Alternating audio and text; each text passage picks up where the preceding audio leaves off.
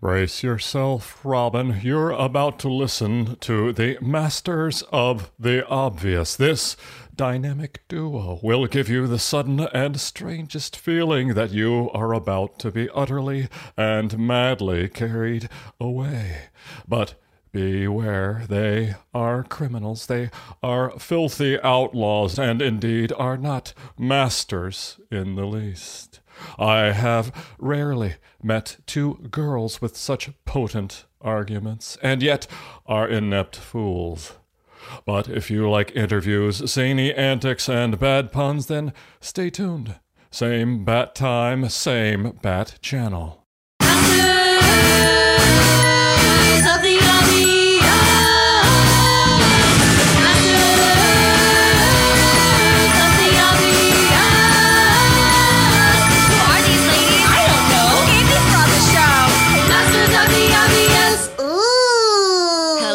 Welcome to episode 23 of Masters of the Obvious. I'm Kirsten Bozio. And I'm Cynthia Rose. On today's pod, we have an interview with Director of Marketing at Drop Labs, Angela Nguyen. We talk about being a woman in tech, the Asian American experience, and surviving the fashion industry. And Kirsten and I discuss nerd news and play Fact or Fiction, Joss Whedon edition. I'm scared. But first, we'd like to remind you to go to mastersoftheobvious.com. We have merch for sale. And if you'd like to support this pod and take advantage of free shipping in the U.S., well, we really appreciate you. And hey, you're looking good today. Want snacks? You can check out our shop and show your support at mastersoftheobvious.com. Ka-ching. Cynthia. That's me. That's you. I'm so glad you clarified that because I get confused sometimes. Mm-hmm. What have you been up to? Have you been watching or reading? Oh my gosh. I watched Moxie on Netflix. Oh, that's produced by you, right? That's you remind me so much of Amy Poehler. One Miss Amy Poehler. I loved it. Oh my God. And if you don't think that I cried when the teenage band of girls played Bikini Kill in the Muffs, just like I did when I was their age, then do you even know me? Because I fucking cried and cried. R.I.P. the Muffs. Oh my God. R.I.P. Kim Shattuck. Yeah. Amy Poehler's been killing it. Oh my God. And yeah, Amy's been killing it from like Russian Doll to this. And I even like her cartoon, Mighty B, which didn't really I think I only got like one season, but it was delightful. I didn't see that. But I do love that she does, in a way, address how in Moxie, I thought this was kind of cute. Her daughter in the movie asks her if she regrets her Riot Girl years where she got in trouble a lot. And she's like, I don't regret my past. I just think that maybe the only thing I regret is not being more inclusive. And I think that's a shout out to her personal critiques of her comedy and all of that. Thought that was pretty interesting. Maybe you feel similarly, but I definitely get that. I feel like I look back on some of my feminist ways and it was very rooted in the old school rad femme ideology. And now I'm much more inclusive. I'm just like, ooh, yikes, pussy hats.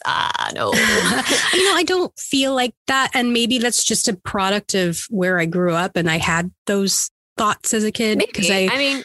I grew up basically everyone was black or white. So like that was definitely, but being a white person, you're just problematic to begin with. So I feel like going through some sort of journey and exploration when it comes to that stuff, especially like the more turfy side of things. Like I didn't really realize how turfy a lot of feminism is. I didn't realize it either.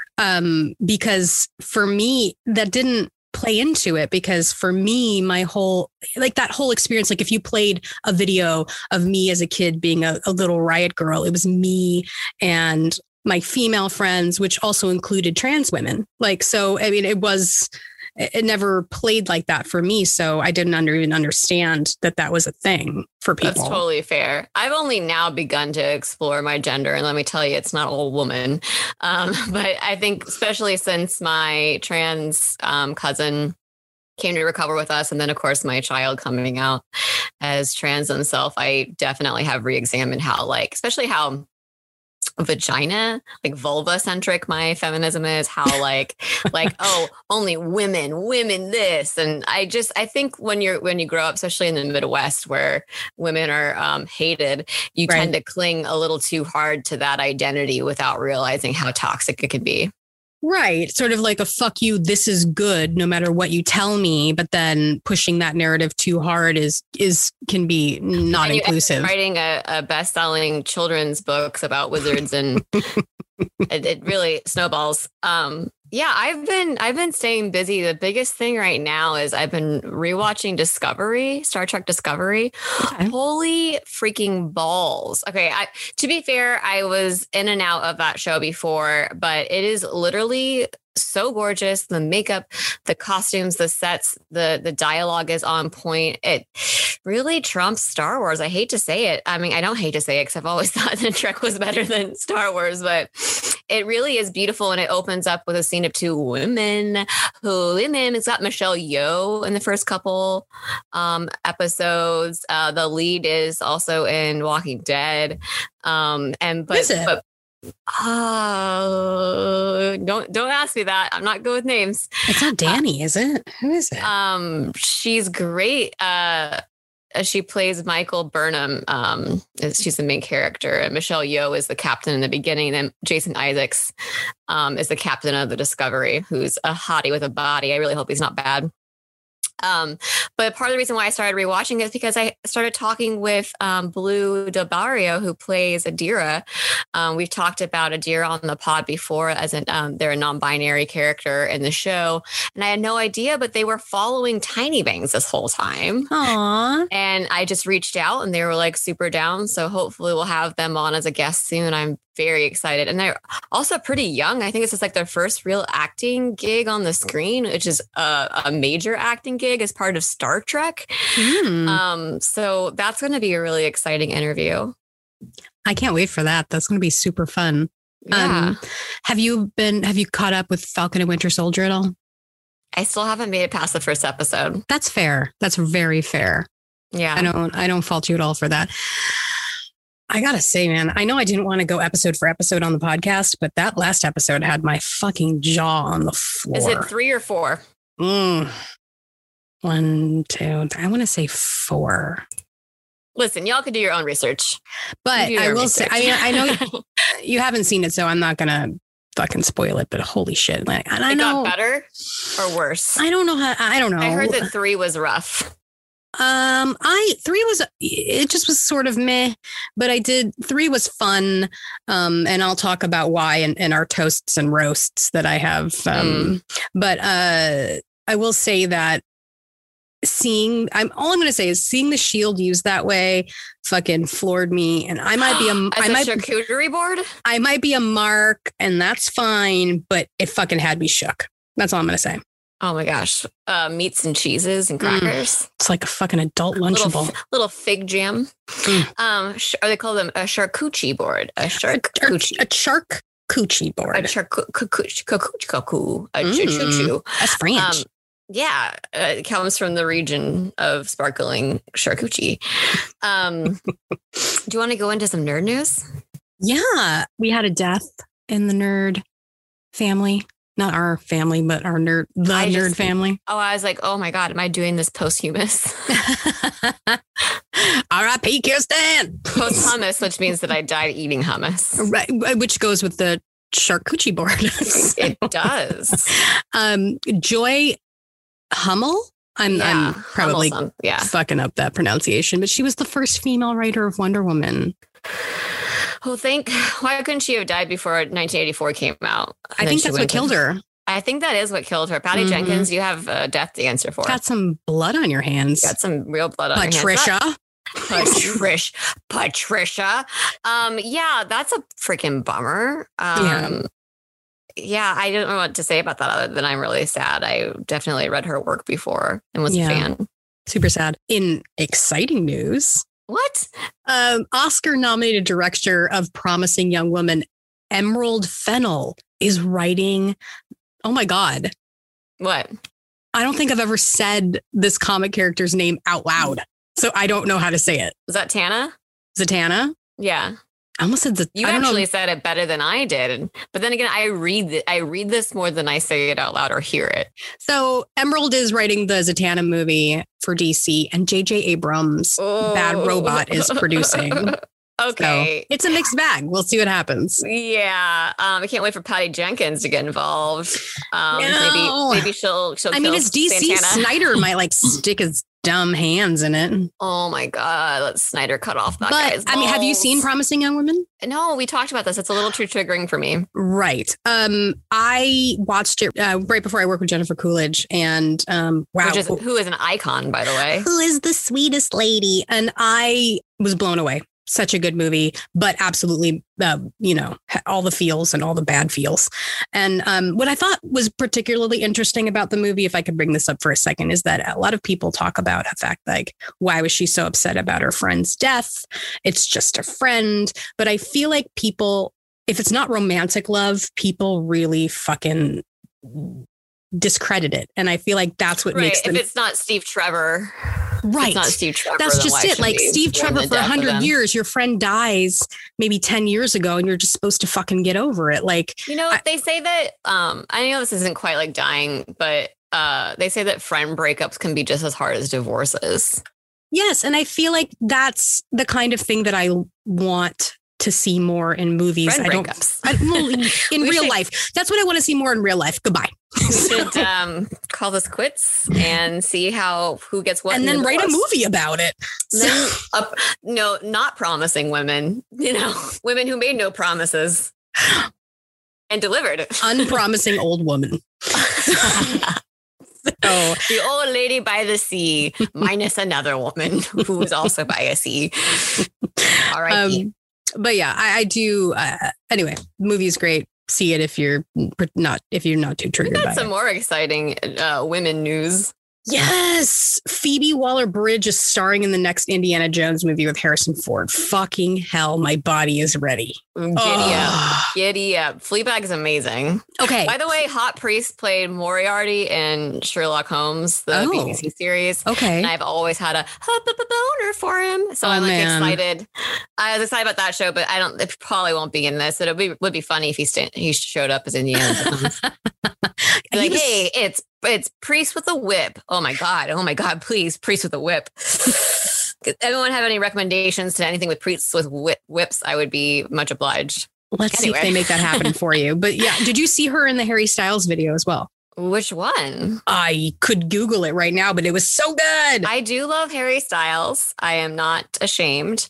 That one, he had one that came out that was like a bi anthem. And I was like, yes, he's getting like felt up by hot men and hot women.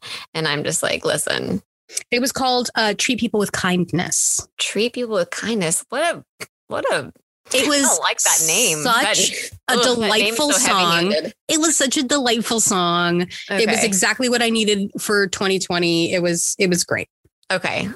I'll have to check it out. I do dabble in the styles. Yeah. I mean, we gotta get into some satire, right? This isn't satire. It's actually real. And I can't fucking understand how it's real. I read this on Twitter and I was just like, the fuck. Well, share the fucks with me. Okay, so right-wing conspiracy theorist Steve Quayle warns Jim Bakker's audience that nasal tests for COVID-19 are a part of a plan to obtain DNA samples. It keeps going. To obtain DNA samples to be used in the creation of targeted biological weapons. It keeps going. That will turn everyone into flesh-eating zombies. They had this on the show, on the air. They aired this for boomers. No, this was real. This seems real to me. I can just imagine a bunch of boomers. Hey, when the flesh-eating zombies show up, we'll see who's really laughing. I mean, Steve Quayle's going to fucking just be pointing fingers and saying, I told you so. Any relation to the other famous Quayle? I fucking hope so. It is spelled the same way. It is. I do love birds. Mm-hmm. Mm-hmm. But birds are what? not real. They were replaced by surveillance cameras after Watergate, I believe, in the Nixon administration. Okay. And they've been watching us, and So, they work for the bourgeoisie. So the in the birds not work for the bourgeoisie. The birds aren't real. The birds aren't real. So this happened in the not too distant past. So before Watergate, the birds were real? The birds aren't real. They work for the bourgeoisie.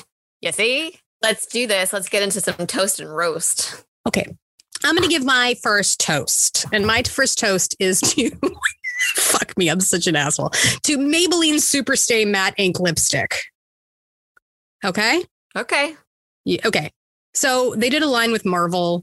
The colors are pretty. It's fucking amazing. And they don't fucking come off underneath your mask. And to me, super stay. They fucking super stay. They super stay to the point where if you try and take it off before bed, it's just not happening. You're just sleeping glamorous. Like, that's it. Forevs. I'm on board. And then I've got the cute little one. It's got like Spider-Man on it. And then got another cute one with like other fucking... There's some WandaVision makeup out right now too, isn't there? It's just like a line for Ulta. I feel like it's just, I don't know if it's actual makeup or if it's just like accessories. What if it's actually nothing? That's the whole point. It's WandaVision. It's just, you have to manifest it. Exactly. I'm going to roast North Carolina. Okay. They have a bill that's that would require any government agent, including teachers and any other public school officials, to, quote, immediately notify in writing each of the minor's parents, guardians, or custodians if a minor exhibited gender non-conformity. What the fuck? Like, wait, this is like the plot to X-Men. It's like your little girl got a short haircut, gotta notify you. Like, I don't like, wow. That could really put some trans people in danger as well. It's fucking insane. And what is considered gender nonconformity? To me, it feels like it's going to be more so targeted at boys because, or even trans women, because if you're just a tomboyish girl, that's totally par for the course now. Maybe. Yeah. I mean, especially with non-binary folks too, like what even qualifies as gender nonconformity when gender is a concept anyway? Yeah. It's fucking mind boggling. And I also could see this being weaponized against just kids they straight up don't like. Yeah. It's just so broad and so unfucking believable. We have to also talk about the fact that trans people, especially kids, are the new cultural scapegoat. Yeah, after marriage equality, this is who they're going after. Okay, it's like, okay, cool. Children. Bush, yeah, exactly. Bush went after, do you support gay marriage? They're going to fuck up it's going to fuck up your marriage. And now that ship has sailed, they're like, okay, but let's go after these kids. This will be our culture more. I find it really ironic that someone named Bush, something that I enjoy, would be so against what I enjoy. The irony is not lost on me. Yeah, let's do a toast. Yeah.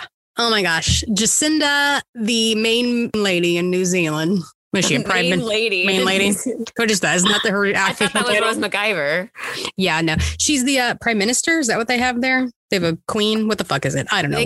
They got the main lady. She just hiked the minimum wage to $20 an hour and raised taxes on the wealthy by 39%. Sheesh. That's good. Honestly, it could be even better, but I'm really into that on a federal level. She's killing it over there. I'm not excited to hear this next roast that you have. I'm going to roast the Baja Blast. What? I had a Baja Blast for the first time, and I gotta say, I'm not impressed. Put your gun away. You're pointing it at my face. Really, this roast is for my Taco Bell here in Palm Springs. They didn't have my drink, and they recommended this one to me, and I fucking am none. Was it regular Baja Blast? It was just a regular Mountain Dew, and then he didn't have it. And then, wait, it wasn't Baja Blast? No. What I wanted was a regular Mountain Dew, and they didn't have it. Okay, yeah. We're going to toss this one right out if you're going for a regular Mountain Dew. And then they were like, well, we have this. And I'm like, okay, I guess that's similar. And then I drank it, and I was like, bleh, bleh, bleh, bleh. That's the most, I don't like, understand. That's the most Gen X moment thing ever. They're like, well, we have this beautifully roasted craft coffee. Not my Keurig. Where's my Folgers crystals? Where's my Sanka? My cup of Sanka? Easter's choice. What is the international? A vape pen. I want my Lucky Strikes. Ooh. Non-filtered Lucky Strikes. Like, I mean, that packaging though. I mean, that's what they base the candy cigarettes off of. I know. That's how they got me, them bitches. So they're like, wait, you want to go harder on your candy cigarettes? Maybe try real cigarettes. I got a good toast. Okay. I'm gonna toast Marvel. Oh, okay.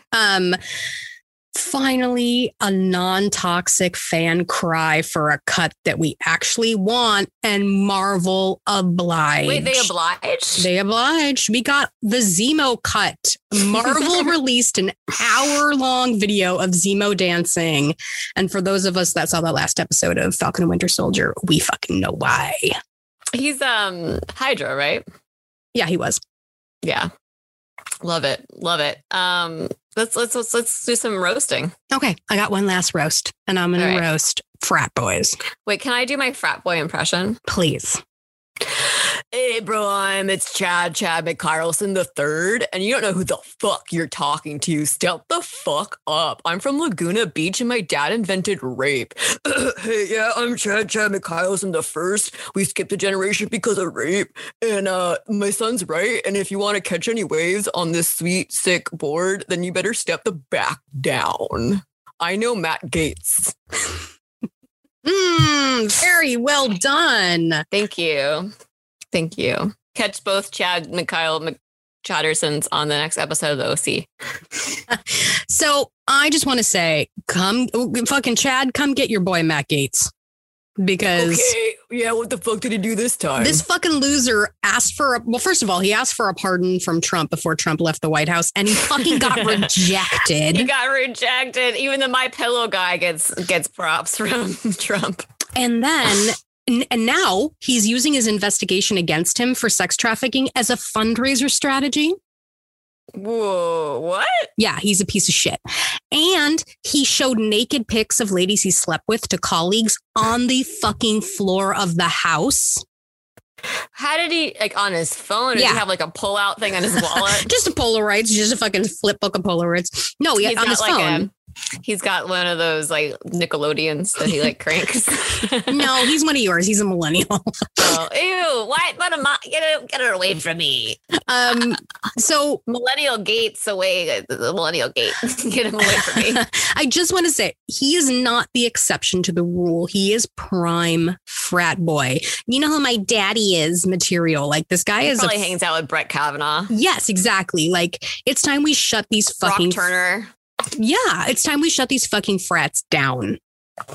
There's nothing wrong with boys' clubs to a certain degree. There's non-problematic ones out there, but there's like a systematic problem with the ones these. I mean, like when you think of frats, what do you think of? You think of rape. You think of privilege. When you think of sororities, pop collars, backwards glasses. Well, and fucking khaki shorts with fucking flip flops. Like a lot of things that should not happen. So alcohol poisoning. Yeah. Well, these boys and these fucking frats get test answers handed to them. They coast through school telling themselves they're doing just as much as everyone else and that they fucking deserve it. They deserve their spot. You're a man. And they have their brothers in the frat fucking tell them how this is how things are done. Don't worry about it. And all the while not taking, not being accountable for wreaking any fucking havoc, and sets them up for a lifetime of being a shitbag and thinking, mostly rightfully so, that they can get away with it. So frats just fucking can die. That's my fucking roast. Yeah, I got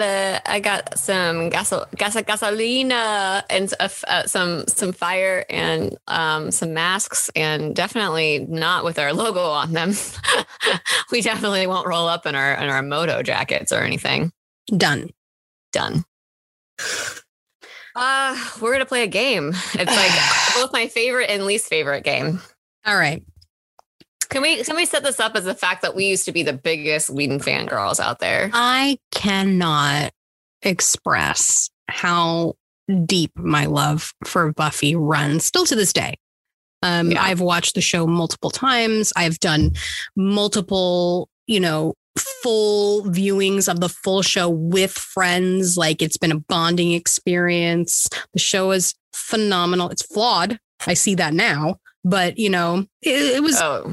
Didn't age the best. It was pretty influential in my life and in yours too.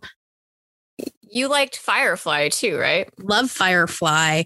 You didn't watch Angel though, right? I did not watch Angel, but I did watch Dollhouse. Like, Dollhouse was that was like Sucker Punch, the TV show. Yeah. Oh, worse.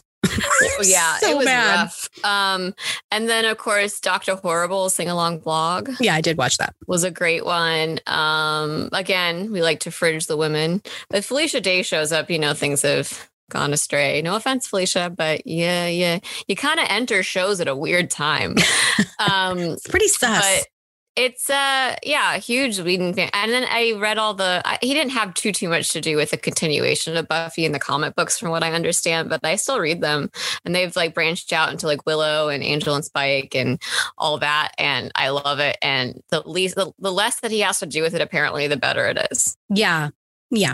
But like all things Buffy, like every year in high school, I would have my thing I would do right before school started was I would get my yearly planner, and it'd be a Buffy planner. I'd get it from fucking Borders books on Maui. And I would be so stoked on it.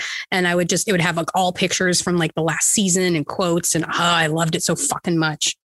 Yeah, I definitely have way too much Buffy stuff, because anytime I run across it, I'm like, mine, even if it's way too much and I can't afford it. Oh, me too. And for the longest time too, I didn't realize that, I guess in retrospect, brown coats and Firefly are libertarians. Whoops. But for the longest time, I had a bumper sticker on my cars that said brown coat but it was like a support our troops ribbon, and it was brown. I remember that. Yeah. So anyway. Joss Whedon sucks. That's a fun realization. So I was going through his list of crimes, misdeeds, and I couldn't believe it. And I thought, well, I'll do a fun thing with Kirsten, and I will do a fact or fiction where I will read something that may or may not be something that he has done, and you need to guess if that's on the list of his crimes or if I made it up. Okay. This should be easy.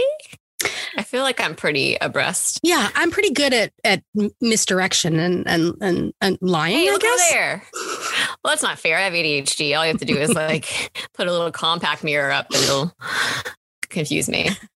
That shiny thing. All right. Here's the first one. You ready? Okay.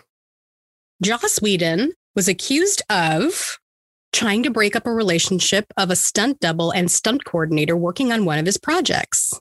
Try to break them up? Yeah. That's so messy. I feel like that's below Joss. No? He has bigger fish to fry. That's true. God damn it. That's such a meddly, like, mom thing to do. Former Buffy stunt double Sophia Crawford and stunt coordinator Jeff Pruitt have alleged Whedon tried to break their relationship when they were working on the show. Did he have a crush on her, or what's the deal? He just was an asshole. Unclear. He just likes to be the head cheese and flex on people. Perhaps. He probably smells like cheese too. Number 2. Joss Whedon has been called gross, abusive, and unprofessional. Yeah, duh. Yes, true. By Ray Fisher. Oh, Cyborg. Mm-hmm. During the Justice League reshoots. Well, don't like Zack Snyder, but at least he wasn't gross, abusive, and unprofessional.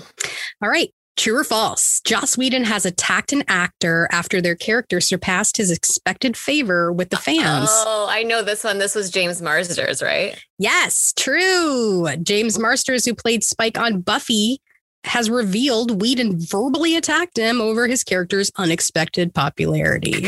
Didn't we theorize that that's why Seeing Red even came about, that they had to make Spike unlikable? Yes. And it's not confirmed, but it's a pretty good theory. It's pretty better than our WandaVision theories. Isn't saying much. All right. True or false? Joss Whedon fired an actress for getting pregnant. For getting pregnant? at this point, true. True. Charisma Carpenter on Angel. Oh, wait, we covered that. Mm-hmm. That's why I was like, why is she questioning this? Yeah, Charisma Carpenter on Angel. Yeah, we were saying in that season 2 debut about how Charisma Carpenter had the worst story arc in Angel, which really was a bummer because she was an amazing part of that show. And the way that she got taken out was like really jarring and fucked up. And now we know why. I feel like everything that's happening behind the scenes with Joss Whedon somehow makes it in front of the cameras. Right. Or in the writer's room. Right. All right. He called her fat, right? Oh, man. He just could not help himself but be just the biggest pig ever. But like, look at him, though. Like, I'm not trying to body shame him, but like, is he really the one who's going to throw rocks in a glass house? Yoink. All right, true or false? Joss Whedon pushed beloved female characters into sadistic situations, making them suffer and gain power through trauma, and use the old bury your gaze trope, all in one season of a show. All in one season? Mm-hmm. Well, I mean, yes, but what season? Of Season what? 6 of Buffy. Oh, yeah, he nerfed the fuck out of the entire cast. Season 6 hinges on women gaining power through trauma. Yeah, because that's the only way women can gain powers. Mm-hmm. Just like Black Widow, we see this everywhere with this work, and Dollhouse, and Firefly, and Dr. Horrible. Well, Dr. Horrible not so much, but more for the man. Yeah, gross. So season 6 has the Seeing Red episode as well. Ugh. And I mean, it starts with her, Buffy having hate sex with Spike because she hates herself. And then it culminates in her fucking rape scene. A woman who has conquered all and saved the world many times over becomes the victim of sexual assault. Women in Buffy are yanked around constantly and deemed out of control by the men. And if that's not bad enough, Willow fucking becomes the big bad of the season after falling off the deep end of magic following the death of her girlfriend. Tara, no. And this does play right into the bury your gaze trope. Yeah, absolutely. It also closely the first gay representation too that we got. Yeah, and it also closely ties Willow's interest in women and magic to her evil transformation. Yeah, I never actually thought about that, but it is interesting that she really didn't get to be queer very long before she became a not even queer coded, just a straight up queer villain. All right. Anyway, that was a lot to unpack. Thanks for going on that journey. Also, with me. Just like, wait, all of these were true. No, wait, I have more. Oh, okay. But yeah, I mean, also just like how witchcraft is very intricately entwined with womanhood as well, and sapphic culture, and for that to be evil is a whole nother book we could write. Right. All right. Here we go. Okay. True or false? Joss Whedon had not 1, not 2, but 3 women die in childbirth on a show. Wait, did he write the prequels in Star Wars as well? I mean, this seems right. I'll say true. True. Cordelia, Darla, and Fred. Oh, and wait, Fred was pregnant in Angel? Who became involuntarily pregnant, but impregnated by a mystical villain. Well, that's not really pregnant. Oh, she got like very dark phoenixed. I wouldn't necessarily call that impregnation, but yeah, that seems to be a trend. I'm surprised. I feel like if Firefly had gotten renewed, that we would have gotten like Inara or someone knocked up and died. It's a theme in his shit. Male characters. Does he have children? I don't know. But male characters grow through each birth and women lose their agency in their lives. Like, cute. We love that. It's great. All right. Here's another one. Fact or fiction? Joss Whedon. This goes on and on, doesn't it? He's got a lot of crimes. Also, I could be making these up. Joss created a show where the entire premise is women losing their agency. We talked about this at Sucker Punch, the TV show, Dollhouse. Dollhouse, where a group of attractive people called dolls sell themselves to secret agency that wipes their memory and lends them to rich people for a variety of reasons. We find out that they didn't really voluntarily do that either, which makes it even grosser. Right. All right. Yike. All right. Fact or fiction? Joss Whedon made a superhero into a caretaker for a coworker and also a monster for their inability to have children. I love the way you worded this. Yes, Black Widow. Yes. Okay. How about this one? True or false? Joss Whedon was banned from being alone in a room with an underage actress on set. Whoa, wait, is this Michelle Trachtenberg? Yeah, true. Yikes. Oh my God, that's She was disgusting. 14. That's 2 years older than my kid. Disgusting. All right, Yeah. one more. Fact or fiction, true or false? Joss Whedon threatened to harm an actress's career for pushing back on some dialogue. It's true. Yeah, it's Gal Gadot on the Justice League reshoots. I'm not even surprised. And he also talked shit about Patty Jenkins to Gal on the set. I mean, maybe he was mad that his Wonder Woman script was shit canned. Oh, yeah, that was a nightmare. But to be fair, I also talk shit on Patty Jenkins for different reasons. Because I care, not because I'm a pig man. I mean, not because you're trying to belittle and diminish another woman. I mean, another woman. Yeah. I thought you were talking about Joss. I'm like, wait, did I miss some more Joss news? No. All right. Yeah, so you won. You got most of those right because they were all correct. He said them all. One of them seemed really monotonous and small, but apparently he's not above that as well. He's a very small man. Now, a word from our sponsor. With a name you can trust, fierceunicorns.com is a place where you can buy comfortable face masks that are curated, thoughtfully designed, and delicious. If you are a goat. Fierceunicorns.com sells fabulous apocalypse gear like stickers, handmade face masks, and print-on-demand apparel like a shirt that looks like LaCroix, but says LeCunt instead. You know, wholesome rags. Every Friday is Fierce Friday, where the queers... Hey, you can't say that. The queers in charge post a new design or two, and it's been a fun, necessary project for them ever since the pandemic targeted them specifically and took their income and punched it in the butthole. Right in the butthole. Use code OBVIOUS at checkout to get yourself a slick 15% off and help us squeeze more money per episode out of the male gaze. GAYS, pun intended. Pun intended. Today is a real treat for me. We have the director of marketing at Drop Labs. She tells stories at the intersection of culture and technology and ties social activism into her work. She's one of my dearest friends from my New York City fashion days. Angela Nguyen, thank you so much for coming on the show. Thank you so much, guys. It's so good to see your face. Kirsten, really great to meet you. You can't really see my face because Cynthia made me sit away from my mic. Yeah, it's just like Mike with a green wig. Yeah, I mean, that's all it is, honestly. Could sub in very easily. I'm not previously friends with you, but I hope I am now. And I would like to ask you some questions. Yes, shoot. So how did you come into the tech world, especially as a woman? And what has that experience been like?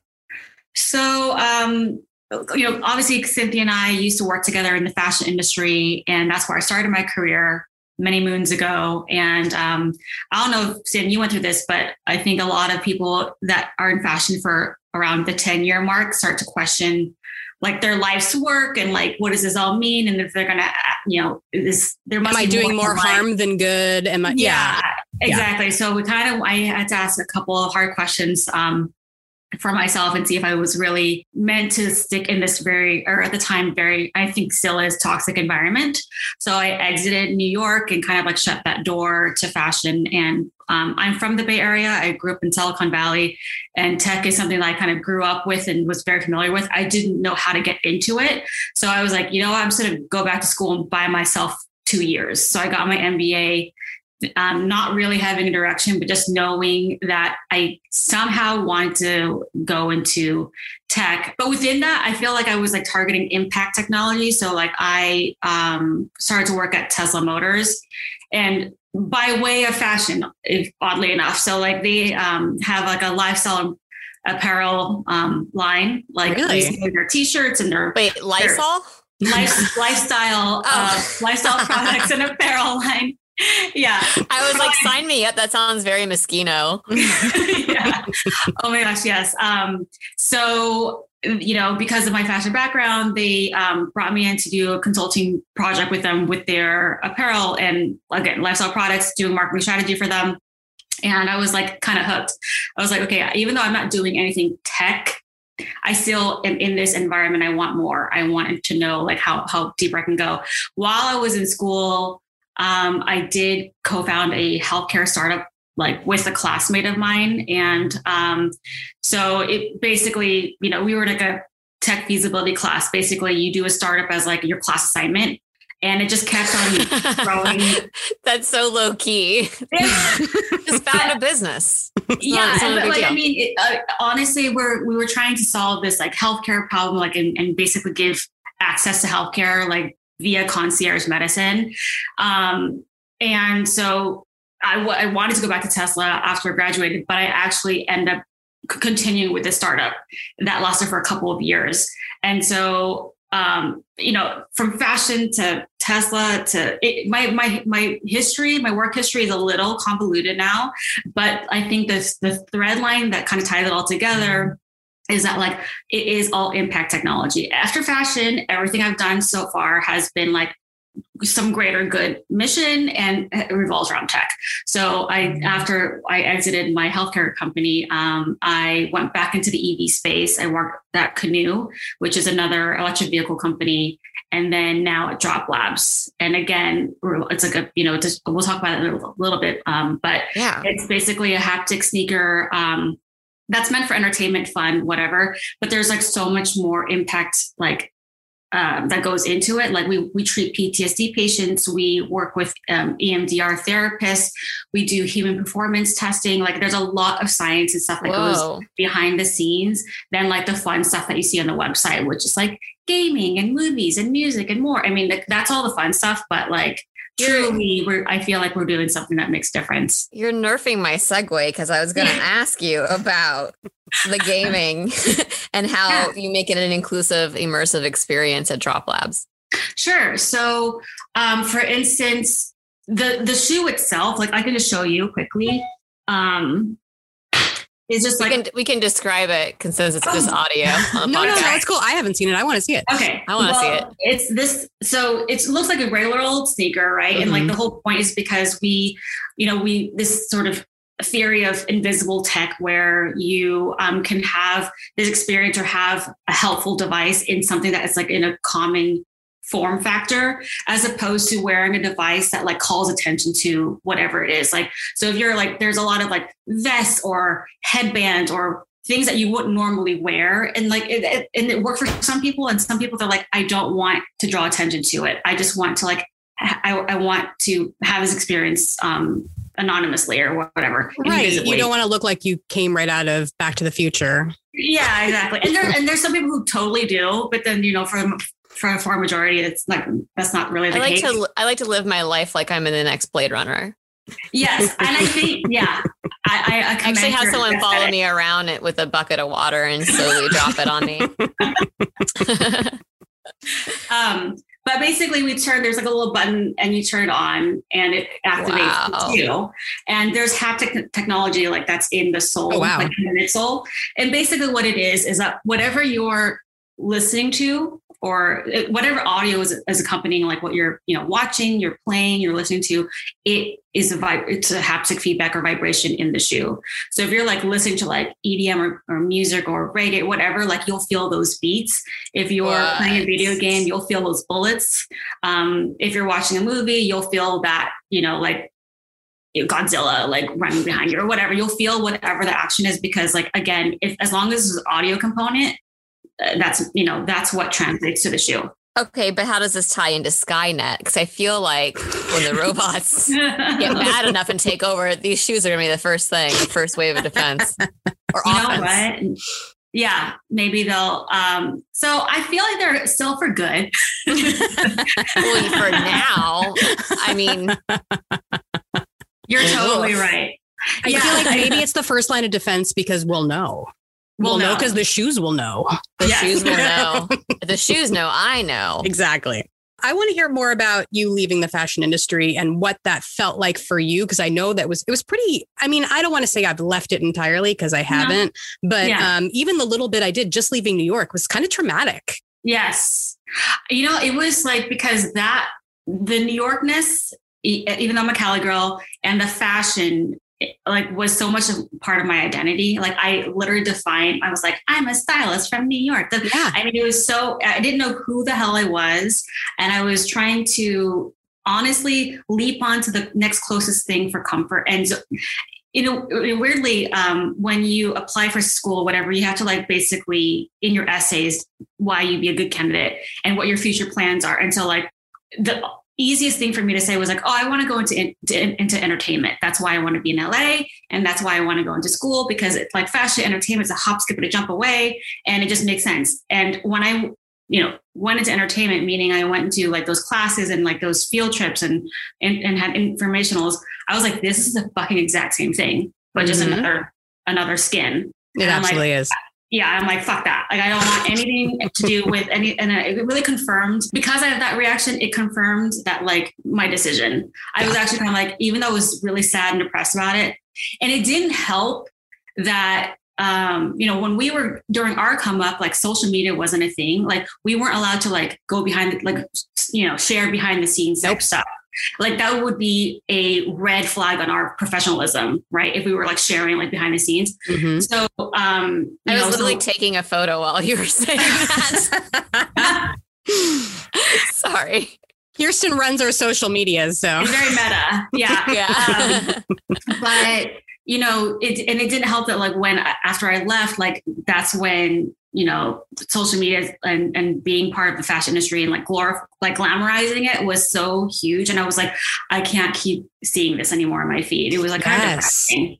It still is to me. It still is to me. It's horrible. It's horrible. It's really, really hard. And even though like I am still working in it, I want to say, but LA is such a different experience from New York, but you're right. Like I do more, celebrity here than I did in New York. So it is more of the entertainment, but it's the exact same fucking thing. Mm-hmm. And it's so hard to see because people are only showing, the fun stuff. Fun stuff. The job sucks for the most part. It's hard as fuck. Yes. Like people don't understand. It's not like all these like stylists or makeup artists on YouTube and living their life in front of the camera. It's not that 99.9% of the time.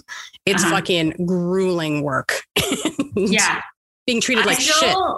I don't want to like, whatever. I'm going to just say, I respect her hustle and her game and what she's done, but I still, and how she's transformed the industry, the styling industry, but I still somewhat blame Rachel Zoe for the demise of styling, because it was like, she really glamorized the work of the hairstylist, the makeup artist, and the stylist, the photographer, whatever. Like, dude, remember how many IKEA bags of fucking shit I had to carry around my back? And like, you'd be like, no disrespect, but like you'd wheel up with your little kit, and I'd be like, fuck you. Like, are you kidding me? So it was, you can edit this out or whatever. No, I love this for a second. But like because of the Zoe project, I felt like everyone was like, I'm going to be a stylist, and like, I'm just going to like have daddy's credit card and like do tests and go to Neiman Marcus and just buy, looks, Gucci looks like 46, 47, whatever, runway looks all top to bottom.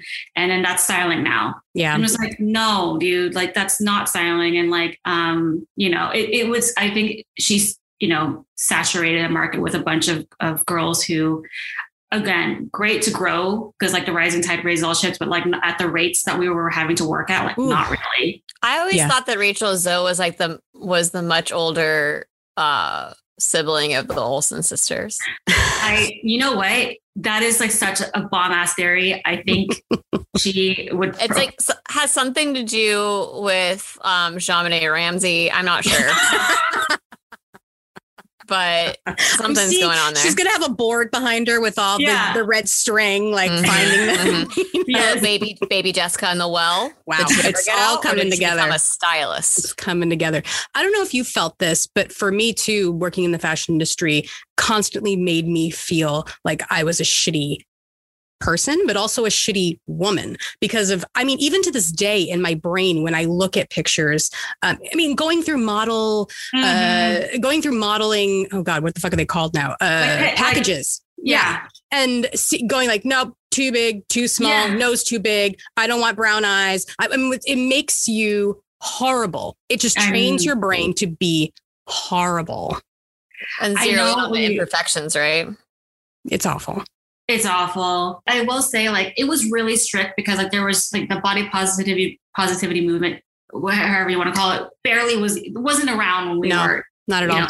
So at least that there's some movement there. And plus like, at least like I will say in any of the campaigns I've done with the work I've done after fashion have all been maybe lifestyle, but they've been like with at least real people, right. Like not like, IMG, booklets or whatever and choose like girl, blah, blah, blah. Like one redhead, one Asian, one blonde, one brunette. You know what I mean? Like, but you're able to have that diversity. Whereas back then it was ridiculous. It was like pulling teeth to try and get any model that wasn't from Slovenia, Yeah.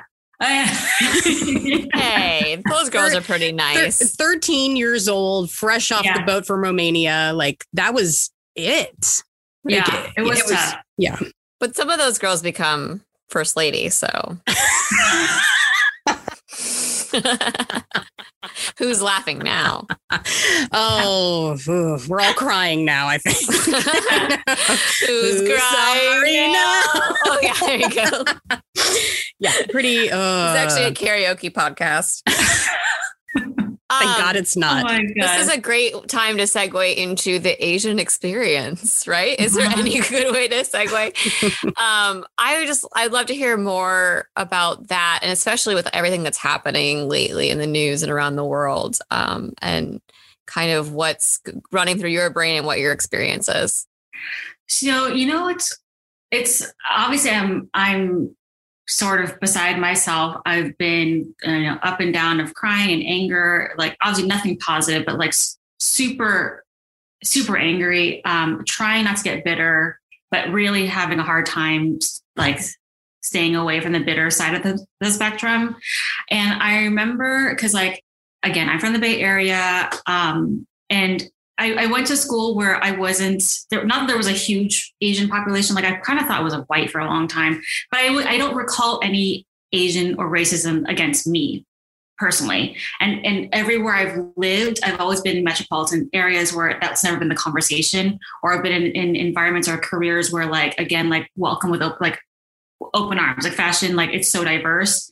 At least on the behind the scenes is diverse. The front of the scenes, not so much, but I never really had any issues with it. And I love being Asian American. Like I honestly, maybe for a short window of time might have wanted to have blue eyes and blonde hair when I was a kid. But outside of that, like I really do appreciate and love being Asian American, and think that sort of like, dude, like I just have so much pride for it. And recently, all the stuff that's happened recently is making me feel I don't know what it is. It's like, obviously I'm fearful. I'm super concerned. And like, I have a partner. He's, he's not Asian, he's white, but like, we have to talk about like what this means. Like if and when we have kids, like, I'm like, this conversation like is not going away. If anything, it's getting worse. Like this is like way worse than any sort of racism I might've heard about when I was a kid. And the fact that it gets worse every single day, like really makes me, I don't know. I'm really beside myself on like how to feel about it. Just when I think that we're going to turn a corner, like it just gets back, it gets pushed down again. And what's upsetting is there's always been sort of like this layer of, Asian excellence has been able to rise time, here and there, but the waves always get capped somewhere. Right. Or it's like the model minority. Exactly. Yeah. And so with a lot of things that like there's some let's say representation in Hollywood. So between like some of the really great things that have happened recently, those celebrations are so short lived because like the next day, the next hour, the next 6 hours, another crime's committed against an Asian. And so it's like, what the hell? Like, are like the moments of joy that we get to have, like we can't even have for that long. It's really sad. And I actually, it's pre-selling today. If you don't mind me plugging a personal project of mine, please. But my friend, Dee, I went to fashion school with her. She has like this really great line called District Clothing that is predominantly like political messaging or like just very like current event focused messaging on t-shirts, like hats, whatever, that kind of swag. And so she collaborated with me and another Asian friend of mine AG to do a t-shirt, and we're going to raise awareness for anti-Asian hate, but also to like proceeds will go to an AAPI charity. And the shirt just says like, I'm from here. And like, we didn't want it to be like, we didn't want the word hate, like stop Asian hate or anything, very overtly Asian, but like that is so like that resonates with so many people outside of just being Asian. Like anyone can wear that shirt. Like I'm from here. Like how many times have you been in the cab and it's like, where are you from? And it's like, I don't know if you've experienced that, but it's just sort of like, I'm from here. You know what I mean? I'm really proud of it. It's very simple, but very powerful. So that comes out today. What is with the need to have to categorize and file people away all the time, where it's just kind of like, that's a freaking person. Who cares? I don't freaking know. I honestly don't know. And sometimes I feel like, because a lot of times it'll be in a cab or just like conversation. Like, I feel like perhaps they don't even know, like part of it's like, perhaps they don't even know, or I'm reading into it. I think other times, like they're actually trying to figure out like what Asian I am or whatever. Right. And so what, like, okay, like, let's say, that I'm Vietnamese now. And like, what does that even mean to you? Or how does it affect you? How does that change anything? Exactly. Yeah. It's like they're going onto the internet to try to find offensive Vietnamese jokes just in case. It's so bizarre, because I would never think to ask that for anyone else. Right. What kind of white are you, Kirsten? Yeah. Toilet. With a dash of mayo demon and cyanide. You're freaking hilarious, by the way. Oh, thanks. You and two other people think so. One of them is my dad. Aw. He just bought a mug from us. He did. Thanks, Dad. Yeah, it was funny because I bought a mug for him. I didn't send it. I think he got tired of waiting for it. We love it when our parents buy podcast swag. Speaking of parents, I know that you had a very public egg freezing journey, that you had a whole Instagram and you did articles about it. And what did that mean to you? Like, I know that, a lot of people want to keep that kind of thing private, but you were very like, hey, this is happening. This happens to a lot of people. This is the journey. This is the struggle. The point of Instagram for me is like, it's a visual diary. It's a user-friendly visual diary. Like all the kind of like hooks are there. And so for my egg freezing stuff, like part of it was for me to just journal it myself, or keep the information for myself if ever I needed to refer back to it. It wouldn't be in some obscure folder on my desktop or whatever. Like I can just be like, oh, it's on this page or whatnot. And I remember like taking a poll in the beginning of my process, kind of like, if this interests anyone, like, do you want me to make this separate page? Because I didn't want it to be mixed in with my personal stuff. And so I got like an overwhelming yes, like make it a separate thing and make it public if you want, blah, blah, blah. So I did that. And part of it, honestly, I'm really glad I did. To this day, this happened like 17, I think, or 2018. To this day, I still get people being like, this was very helpful, blah, blah, blah. Like I still meet people from it, or people will reference it. And and like randomly, like HuffPost, New York Post, Inc., Time, did articles that like referenced me in my blog or my handle or whatever. And as far as what it meant to me, it's freedom, honestly. Even though I look snatch as hell, I'm going to be of a certain age. And so I was like, I gotta get this done. Like there was like no, and it wasn't like, I'm not on this like hunt to get married and have kids. Like I honestly don't want any of that right now. Mm-hmm. I don't. Yeah. If I don't want none of this Dewey Cox. You know what I mean? Well, but it frees you up too, like to not have that be in the forefront of freeze. Oh, geez, lady. But also, like I've referenced it too. I've had friends that have been talking about going on that journey or on that path, and I've referenced your I've sent them articles you've been in, and I've sent them to your Instagram, because it's truly, to me, it felt groundbreaking and revolutionary. So many women's topics we tend to like put a cap on, and we don't talk about that. Like 10 years, I'm probably going to be going through menopause, and I don't know shit about that. Like nobody talks about it, Yeah. Exactly. And it's like also the fact that it's called menopause. Yeah. Men. Again, the patriarchy. The patriarchy. When we could be having a patriarchy. Ooh, pastries. Yeah. We failed. Of all the things we could choose. Yeah, it was, I mean, and I was very candid too, like, and transparent with pricing and all this stuff. So, I mean, I've had a very good response from it. And I think honestly, because my whole process and journey and outcome were all very positive. Like I got like great number of eggs, blah, blah, blah. Like everything was like super rainbow shiny. Mm-hmm. I wonder what if it weren't, how I would feel about being so open and raw about it. Who knows? Like, I mean, I happen to I'm like a huge advocate for the process. Like anytime someone's like, should I? I'm like, yes.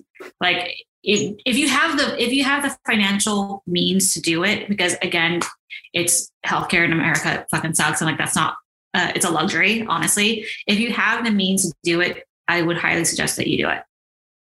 Just in case. And like, let's say I don't need it. Then maybe I can donate the eggs to someone else. Who knows? Like, right. You know what I mean? Yeah. But also your peace of mind and your, it opening up, your world for these years. I mean, that's priceless. Yeah. Yeah. I don't feel like I'm pressured to like, had I, how do I say this nicely? Had I not done that and like felt the pressure to like have a baby with the person I was with at the time, it would have been no.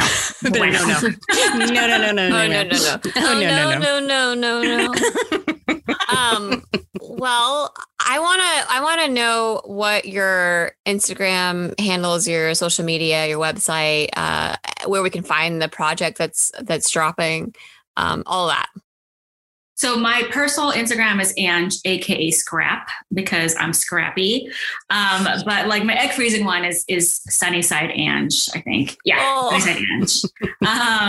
And then so the company I work for, Drop Labs, it's droplabs.com, and our handles are all Drop Labs on Instagram, Twitch.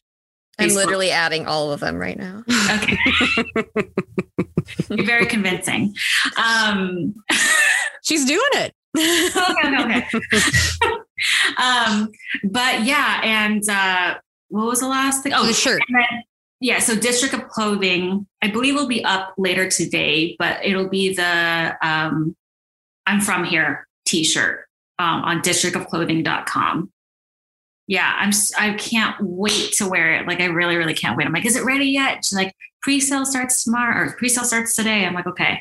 But I just feel like even if you're not Asian, like it will resonate with a bunch of people. I'm going to buy it and go back home to Hawaii.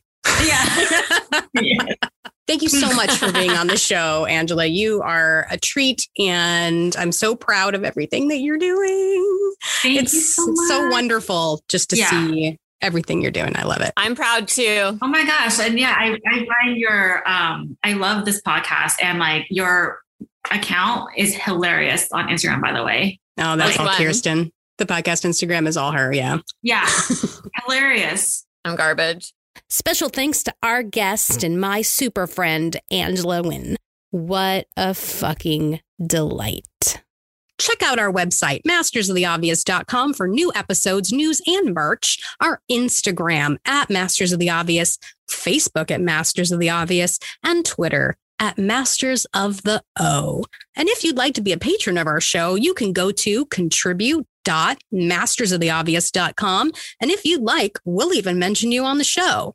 But if you want to remain anonymous, we understand. We don't want to be associated with us either.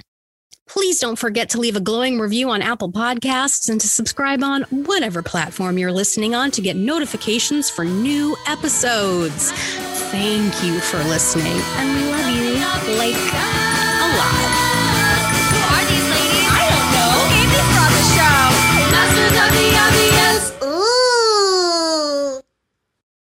Ooh. Xanadu?